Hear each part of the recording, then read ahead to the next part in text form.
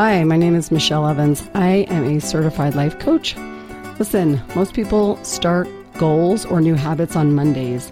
This podcast is dedicated to reverse engineering your life by starting with your weekends, the time you spend with yourself the most. Are you ready? Let's freaking go.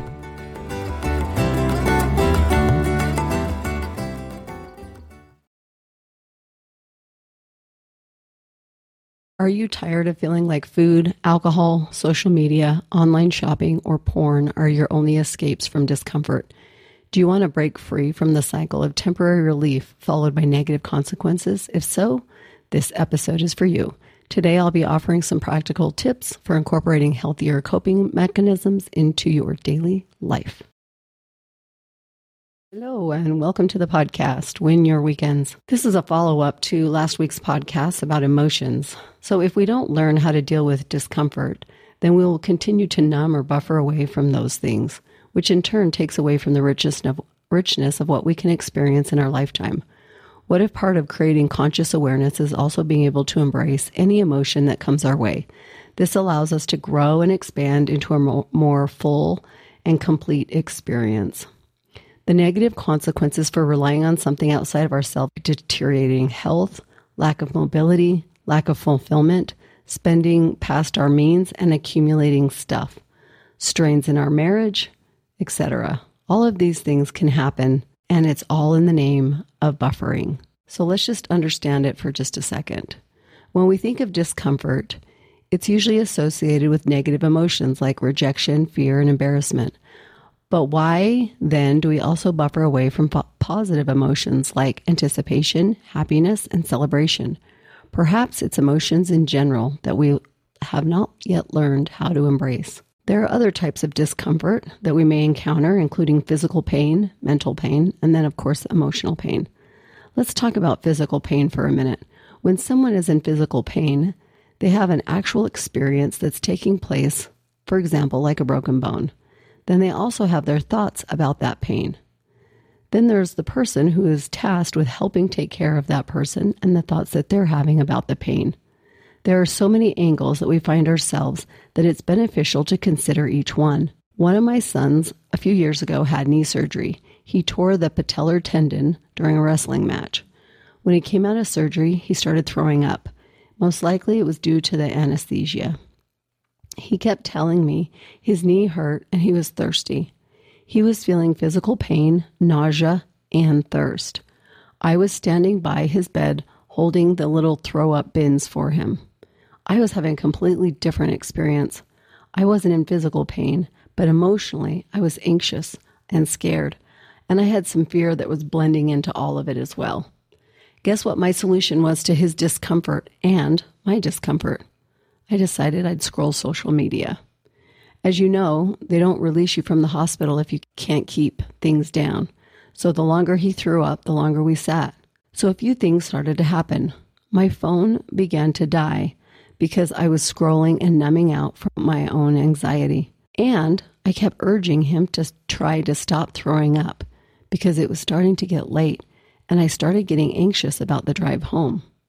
I then got anxious about having a phone. So instead of getting off of it, I texted the only person that I knew in town and asked if she had a plug-in for my phone and that I was at the hospital with my son. I started creating additional anxiety for myself by trying to avoid the present moment of my son's discomfort. And it was crazy to look back and watch like how I created additional anxiety and I just layered all of these emotions on top of each other. But some of the most excruciating emotional pain that I have had in my life have been watching my kids suffer. One of my boys started getting in trouble with the law in high school. He started chewing and drinking and having lots of girlfriends. I even had a therapist at the time tell me, you know the kid that you don't want your kids hanging out with at school? That's your son. Can you imagine the depth of my pain, my hurt, the fear, and the terror? You know what my solution was? Peanut butter M&Ms. I ate them by the pound. I would buy the biggest bag you could possibly buy. I gained 30 pounds. I did it quickly. I felt like garbage. I looked like garbage. My body started screaming at me to stop ingesting sugar, but I didn't know how to feel all my feelings, and I couldn't control my son's choices. So guess what I did? I ate them. I numbed with sugar to the point that I would be laying on my bed moaning. But physical pain was easier than emotional pain. Isn't that interesting? At least it felt like it in the moment. So some of the reasons that we turn to buffering when we're feeling uncomfortable is because it creates temporary relief. It gives us some dopamine hits that our brain really likes, but it's temporary. And the longer term effect is we end up creating more emotions and drama for ourselves because we can't actually avoid our emotions. They creep back up and they manifest in other ways, just like me causing my cell phone to die. And the physical pain that I was in from eating pounds of M&Ms, exhausting, avoiding emotions, isn't it? What is an emotion? What is it anyway? It's basically energy or vibrations in our body. How can we start to cultivate some ability to sit with our emotions, to allow them and not numb them? So here's some ways that you can start. Start your day with getting out of the bed and say, it's going to be a great day. This starts to steer your brain to look for ways that your life is great instead of anything negative. Spend a few minutes meditating and quiet your mind. I use the app Headspace, and I started with just 3 minutes.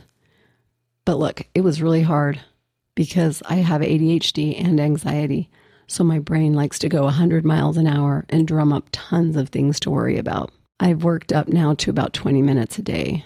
You can start journaling. You customize this however you see fit. I started out with writing 3 pages in a smaller notebook for years because I read the book, The Artist Way. And then give yourself a very minimum baseline that you're willing to exercise. If you're new to exercise, start with 5 minutes. Build up your tolerance. It can start with stretching, walking, lifting weights, whatever it is that you can get your brain to wrap your mind around that creates the least amount of drama. Then start watching yourself during the day. Start noticing what emotions come up. See if you can see what you're creating. I was feeling discouraged one morning about a project that I was working on, and I decided to set a timer to see how long it lasted. I continued to get ready for the day, but I kept checking back in with myself to see if it was still there. 1 hour and 22 minutes later, all of a sudden, the discouraged was gone. What? Why didn't I ever know that that was possible? And then start ending your day by writing down 2 things that you're grateful for. That way you bookend your day with gratitude. You want to do this no matter what. And it can be very, very small things like I'm grateful for socks. I'm grateful for hot water. I'm grateful for a warm bed. I'm grateful for clean sheets. It doesn't have to be anything monumental. Just start looking for small things that you can be grateful for. And if you've been numbing for a long time, it's difficult to stop using your drug of choice. That's what I like to call it. And food and social media have been my drug of choice. So be it food, alcohol, social media, online shopping, porn, your brain will want to automatically go back to that dopamine hit. It will create thoughts like, you just need to relax. Or, oh, this would be so good. Or I wonder what everyone on planet Earth is up to. Or I deserve a break. Or a treat. Or I deserve a drink. Start noticing when a strong urge to consume shows up. What's the thought behind it? What happened right before it? Starting out with small efforts and trying to be present with whatever that emotion is for 5 minutes before you numb. Call a friend. Tell them what it feels like in your body. This allows you to start building up tolerance for your own emotions. In conclusion, this is a perfect opportunity to use your weekends to start this practice. You can start to really develop and find out what works for you. You can also practice being present, seeing what different emotions feel like in your body. Where do they reside? What color are they? Do you have a shape? When I feel tense, I have a dark colored square that resides right in my jaw muscle. Get to know yourself. Get to know your body. What is happening? How long will it last? This allows you to be present with your emotions, and you start to learn how to process them instead of numbing them, and you start to have a much richer life. Thanks for joining me today. I have a few spots opening up to work with me one-on-one. If you struggle with your weekend follow-through, I can help. Go to my website at michellesf.com michelleevans.com and book a free consult before the spots are gone. That's michelleevans.com.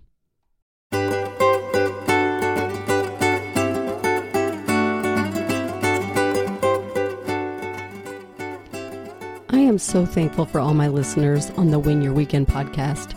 I want to produce content you want to hear, so I would love to hear your feedback. Also, don't forget to follow me on Instagram at Michelle_Evans.life or TikTok at Michelle_Evans.life. See you next week.